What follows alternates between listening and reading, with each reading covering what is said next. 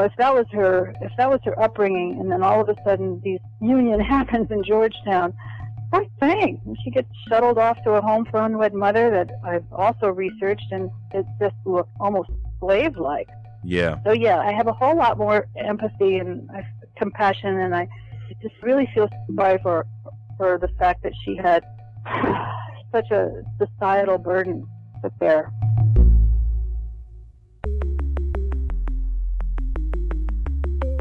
Who am I? Who am I? Who am I? Who am I? Who am I? Who am I? Who am I? This is Who Am I, Really? A podcast about adoptees that have located and connected with their biological family members. I'm Damon Davis, and on today's show is Anne. She lives in West Virginia.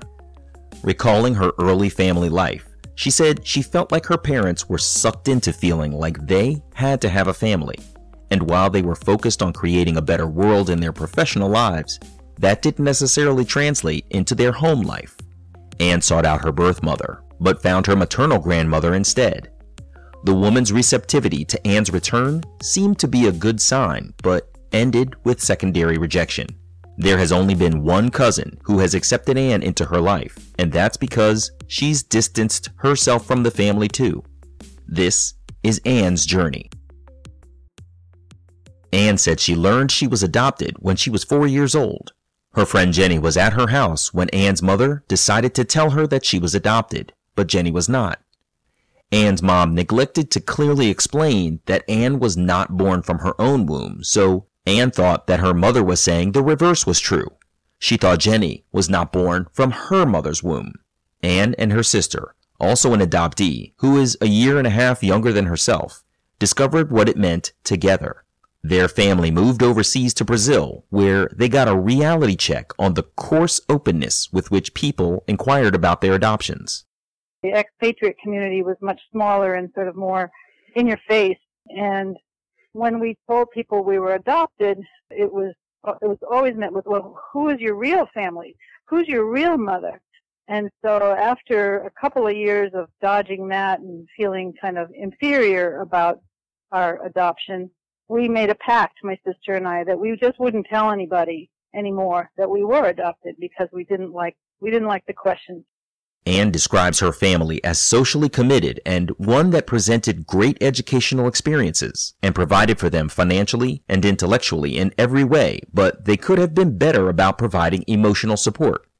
Anne said she feels like when she and her sister were adopted in the 1950s, societal norms dictated that a couple should have children and be a family, but she's not sure they wanted to be parents. They were very concerned about making the world a better place through their work in the Foreign Service and social work, but that didn't necessarily translate into making a strong family. When I asked Anne what she meant by that, she recalled a story from when she was 16 and her sister was 15, and her sister had gotten pregnant. And the first reaction from my mother was, who have you told? And my father's first reaction was, how often does this sort of thing happen and who knows? So it was it was about the exterior. It was about the perception in the community, not about the welfare of your sister. Exactly. Right. So I ended up being the one that cared for her during her decision making. So what was that like then for you to sort of see them witness their daughter be pregnant, not really provide any emotional support, and be completely about what the community was like? Like, how did you feel about your parents at that time? Do you recall?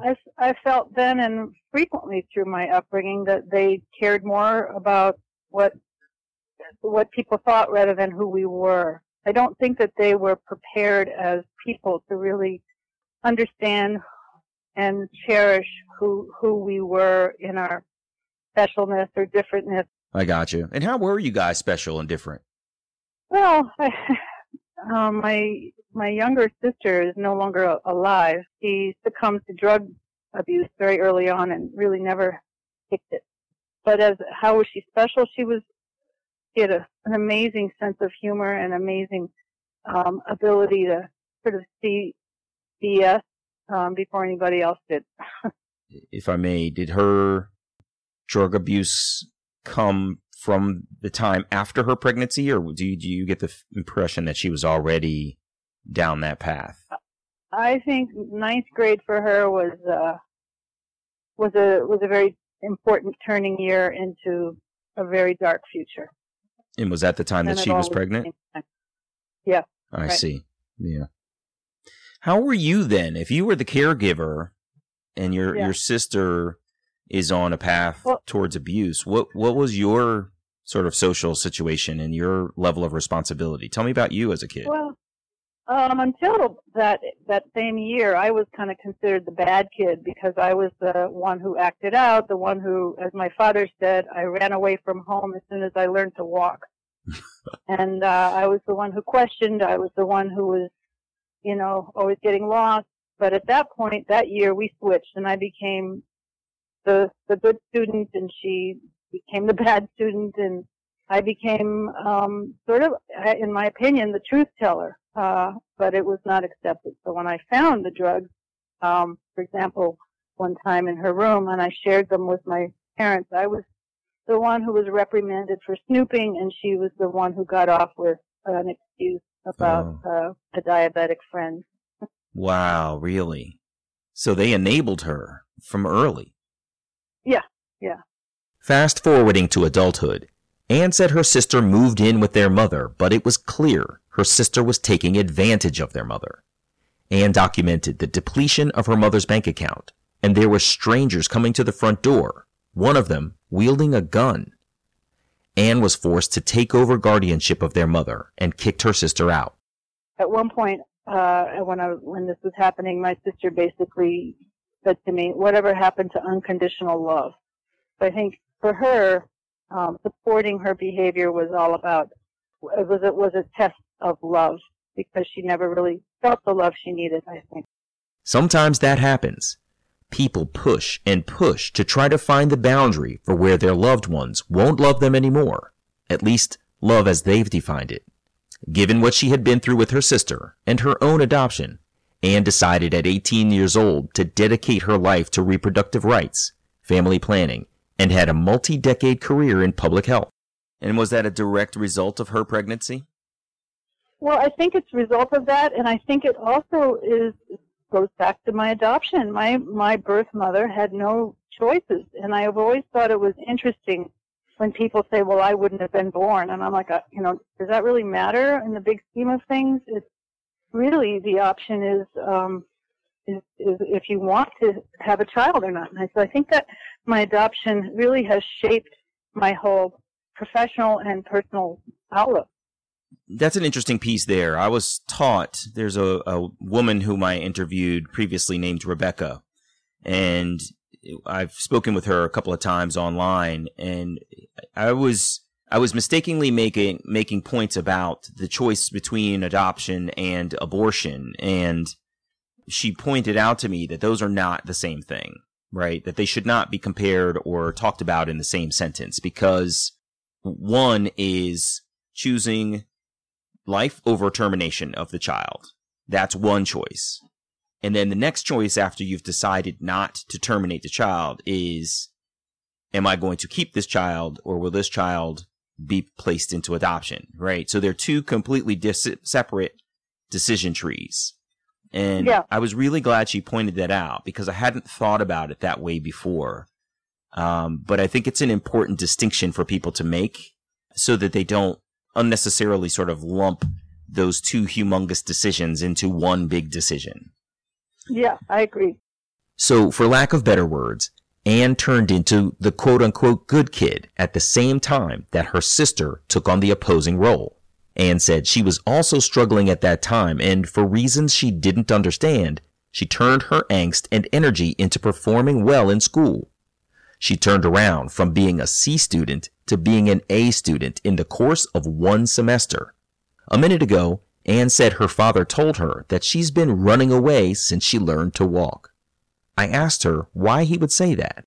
Well, I always, since I can remember, had a best friend who had a loving family. And my best girlfriends and my boyfriends, and then later my husband, former husband now, but has an amazing family. And so I think I always gravitated toward families that were emotionally expressive and honest and loving and fun. And that wasn't mine. Discussing Anne's urge to search, she said she's always known a little bit of her story. Her adoption was private. Her parents had met her birth mother, and her adopted mother had given Anne a tiny bit of information about her birth mother and her circumstances. One fact she knew was that her parents paid for her birth mother's passage from the home for unwed mothers back to her hometown in Pennsylvania. In her early 20s, Anne was driving through her birth mother's town, so she pulled over to a phone booth, opened the phone book, and tore out every page that had a variation of the spelling of her birth mother's last name. She carried those pages around for years until 1981, when she decided she was going to try to make contact. There's 200 names with 3 or 4 different spellings. And I just looked at one, picked it, and called it, and got it. Are you kidding me? Nailed it first time. Nailed it first time? And, yep. That's and astonishing. I wasn't prepared for that. So, what came out of my mouth was not planned. And the woman picks up the phone, and I say, I'm looking for this person. She's probably around 48, and do you know anybody? She's a friend of my mother's, is what came out of my mouth without any planning. And the woman said, well, my daughter is named that, but she's only 47. And I'm like, oh my, holy cow, I got it. Well, we talked for about 10 minutes, and then we hung up. And then I called back about a week later, and I said, I know I exist because you had to pick your daughter up at the train after I was born. I am that person. And so my birth grandmother and she said, I had a feeling it was you. It was very, very moving. Wow. So for the next 45 minutes, my birth grandmother and I chatted and got to know each other. And she was just very welcoming and said, does your hair hold a curl? Are your teeth weak? Are your nails weak? So we talked about physical things like that. And it was just really valuable to me. So she says, well, I have 17 grandkids. Well, I guess now I have 18. Oh. So it was a lovely call. And I said, I would like to meet my birth mother. And she said, well, let me call her and let me see what she says. Call me back at such and such a day and time. And so I did. And she said, my birth mother, who now lives in Kentucky and was married and had 3 children, had visited her priest, discussed this request of mine, and it had been decided between the priest and my birth mother that she did not want to meet. Anne said she could tell that her biological grandmother was disappointed that her daughter didn't want to meet her, but she understood why she supported and protected her own daughter. Anne tried to let it all go, and she broke contact with her maternal grandmother. But knowing someone you're related to is out there, but they don't want to meet you, is very challenging to just forget. She said a decade later, she was flying through her birth mother's town in Kentucky, and she went to the phone book again, tore out the pages for her mother's married name, and carried those pages around. Years later, Anne is traveling through Chicago when the urge hit her to really make something happen. When she disembarked the plane, she rented a car and drove to Kentucky. Without a map, I found myself in this town in Kentucky in front of a Catholic church. And I thought, I wonder if there's information here. So I went into the Catholic church and said, I'd like to speak to the priest.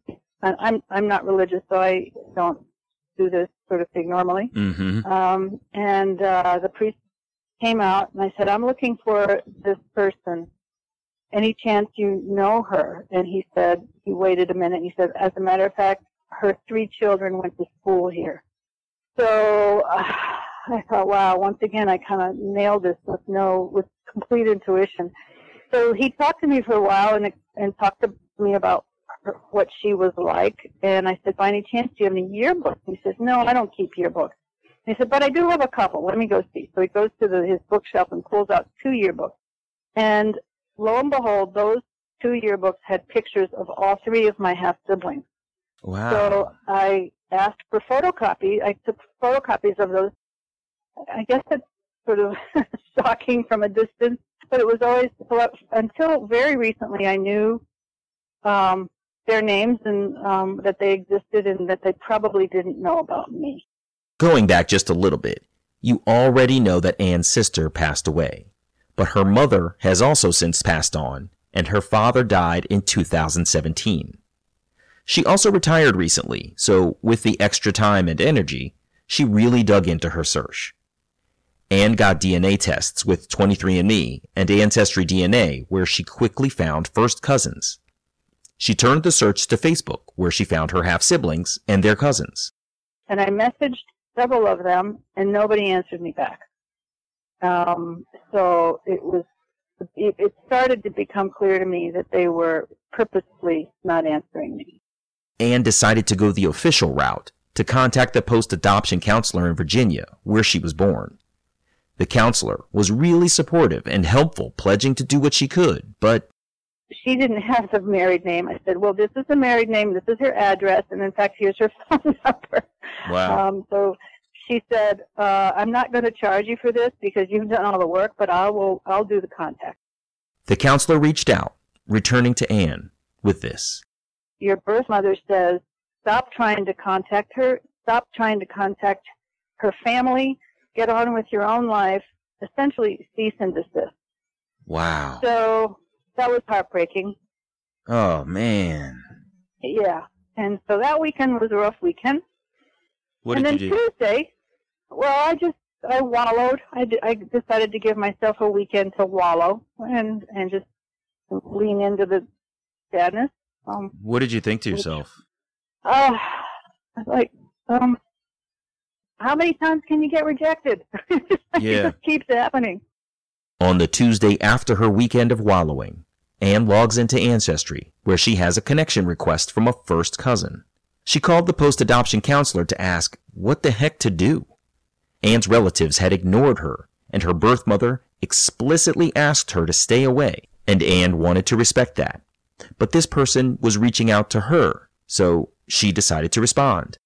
And we talked. It was amazing. We talked for an hour and a half that first night. Wow. And she said essentially that the family, she was not close to the family. And so she was very comfortable having a communication with me and not feeling like we were breaking any kind of promises. Ann said she and her cousin were in contact every few days after their initial phone call, and she's enthralled with the new relationship. Getting to know one another, they discovered they liked the same books and shows. They're both avid Scrabble players, and it's just been cool to find things in common that could be genetic.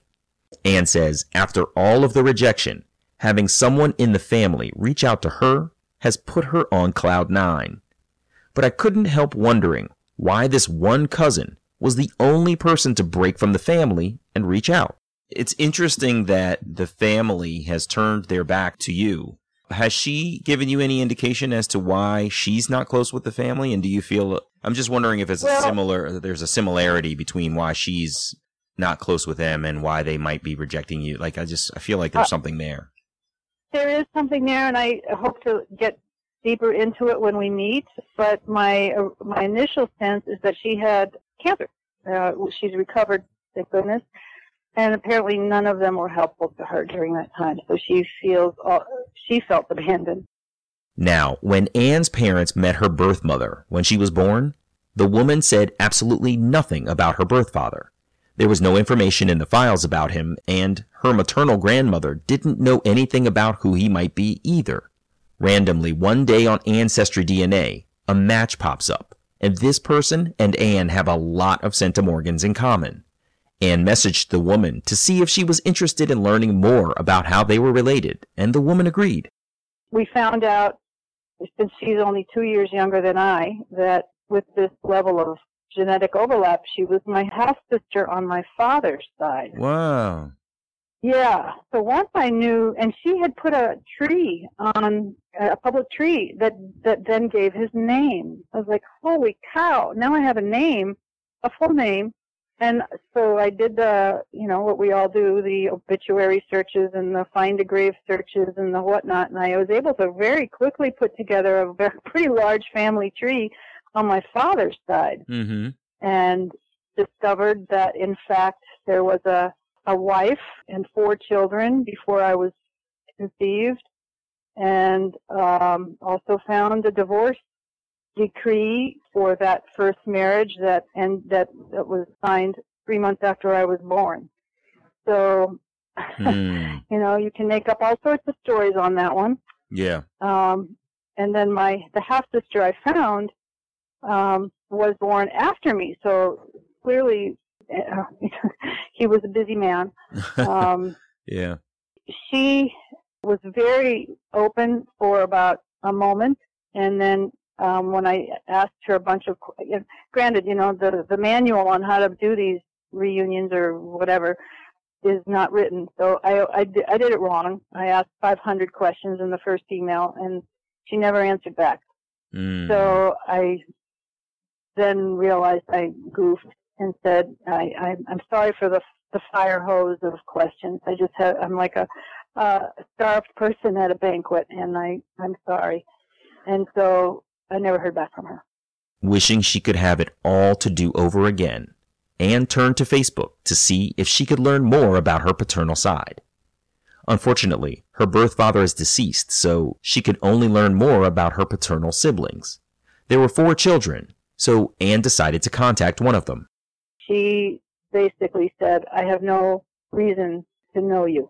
And I said, well, of course you don't. You don't know me. Why? Right.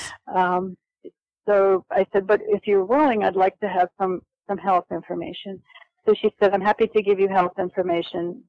And pretty much that's it. So she did. And she was very thorough. And for us adoptees who are always bemoaning the fact that we have no health information, now I realize that's probably in some cases a blessing. Oh, really? Because now I realize there's all these things that I got to worry about, and I was just blissfully ignorant and fine before that. Yeah. She also has decided to not communicate with me. So I have 2 rejections on the father's side. Father is dead, so I can't reach out to him. Once I had his name, I found his brother's obituary, and then I found his. And again, one of the other little fun coincidences is that the 2 brothers were musicians in Washington, D.C., and owned a bar that I had been in early 70s. Really? Is that right? Yeah. Thinking back on this news that her birth father was a bar owner and a talented musician who was probably charming and handsome, Anne began to feel sorry for her birth mother, a devout Catholic bookkeeper who may have found herself in his bar one night. At least, that's the narrative Anne's created in her mind. But it's interesting, when we adoptees finally get a little bit of information about our birth parents, we're better able to empathize with their circumstances preceding our conception. Anne and I agreed. It's a powerful moment when that empathy hits you. Yeah, another really powerful moment was when I went to the yearbook and found her senior yearbook from a Catholic school in Pennsylvania. And I have to just say that was a really eye-opening and frankly spooky yearbook. How so? With all these very hard-looking, very admonishing-looking nuns with their habits and their black and white photos. And there was one photo with the Bride of Christ, a young woman in a bride's outfit, a bridal gown. And it was just a very somber, Catholic, heavy scene. And there she is, my birth mother. So, if that was her upbringing, and then all of a sudden this union happens in Georgetown, what thing? She gets shuttled off to a home for unwed mother that I've also researched, and it just looked almost slave-like. Yeah. So yeah, I have a whole lot more empathy and compassion, and I just really feel sorry for the fact that she had such a societal burden to bear. At the time of our interview, I was reading Anne Fessler's book, The Girls Who Went Away. So the impact of reading women's stories put me in a place of even deeper empathy for every birth mother, not just my own. I wondered if Anne, my guest, felt like expressing her empathy to her birth mother, and I asked how she was doing these days given the outcome of her search. I doubt I'll ever meet my birth mother now, but if I were to, I would just say I am so sorry for the society that you found yourself in, and It must have just been horribly lonely and heartbreaking. Would you ever write her a letter to just say that, even though she's asked you not to be, just to express your sorrow for her situation and how you came into the world? I'm afraid to, because I don't want to blow her cover. I understand. Her husband's alive and they live together, and I wouldn't want to affect that. I understand. Wow. So how are you doing? You've had a lot of rejections. I mean, you've had some good connections, but few. How are you doing? I think I'm pretty highly self-aware, so I work hard at making sure that I make good decisions, and I'm happy. I have 2 amazing children. From whenever early on, I was absolutely committed to making sure I had children and that I was going to do a good job at it. Mm-hmm. And so I'm very proud. It's the thing I'm most proud of in my life, that I have 2 amazing adult daughters who are happy and healthy and funny and a joy That's to me awesome. and many others. So I was very conscious as I was raising them of making sure that they knew they were wanted and amazing individuals and appreciated for whatever differences they had, and sort of trying to undo my own upbringing. Undo your own suffering by being the most amazing parent you possibly could. Yes. Yeah. Modesty aside.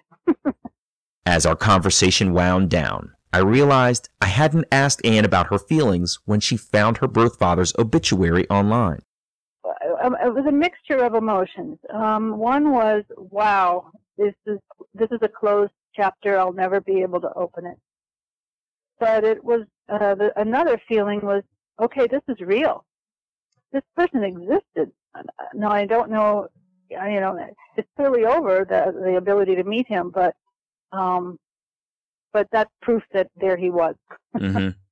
Coincidentally or whatever, this weekend when I was going to this festival, I stopped, and now I know where everybody grew up and whatnot. So I stopped through the town that he grew up in, went to his old school, and found a picture of him in the old school where he was a champion boxer, and I found a little trophy in the little glass case there in the school that had his name on it from 1942.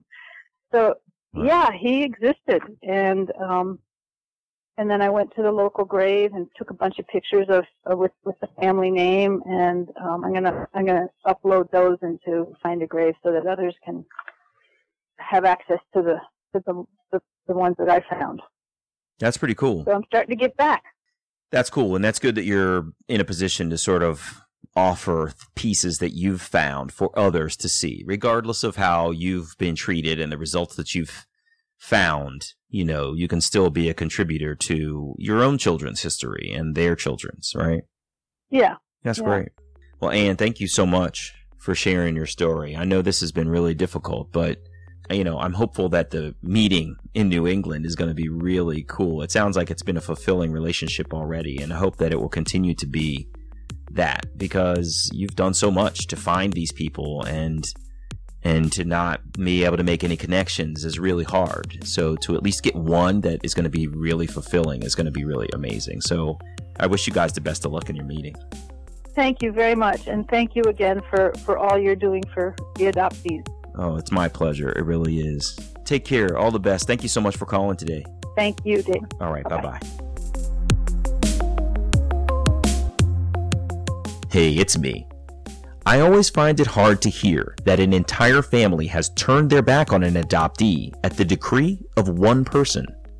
We're not ogres who live in the hills who should be avoided at all costs. We're people with feelings, and we just want to have a connection to the bloodlines we've never known, regardless of the family's history. Of course, on the other side of the coin, it always warms my heart when I hear that someone has made a special connection to another person who's willing to know them, and Ann found that with her cousin Beth. I checked back with Ann to see how her meeting with Beth went in September. She replied with this: "My first cousin Beth and I met in Maine for a few days in September. We got along well, and for whatever reasons, genetic, chemistry, or luck, I felt connected to her. We got to know each other over walks along the oceans, meals, watching Jeopardy, and playing Scrabble, a game we both love. She actually posted a picture of us on Facebook saying she was with her cousin Anne, and sorry it took so long to connect. We will see if other family members track her on Facebook. This story is far from over. Regardless, I have a feeling Beth and I will remain in touch over the long term. I'm Damon Davis, and I hope you'll find something in Anne's journey that inspires you, validates your feelings about wanting to search, or motivates you to have the strength along your journey to learn, who am I, really? If you would like to share your adoption journey and your attempt to connect with your biological family, please visit whoamireallypodcast.com/share. You can choose to share your whole story, maintain some privacy about parts of your journey, or share completely anonymously. You can find the show at facebook.com/WAIReally or follow me on Twitter @WAIReally. And please, if you like the show, you can support me at patreon.com/WAIReally. You can subscribe to Who Am I Really on Apple Podcasts, Google Play, or wherever you get your podcasts. And while you're there, it would mean so much to me if you would take a moment to share a rating or leave a comment. Those ratings can help others to find the podcast too.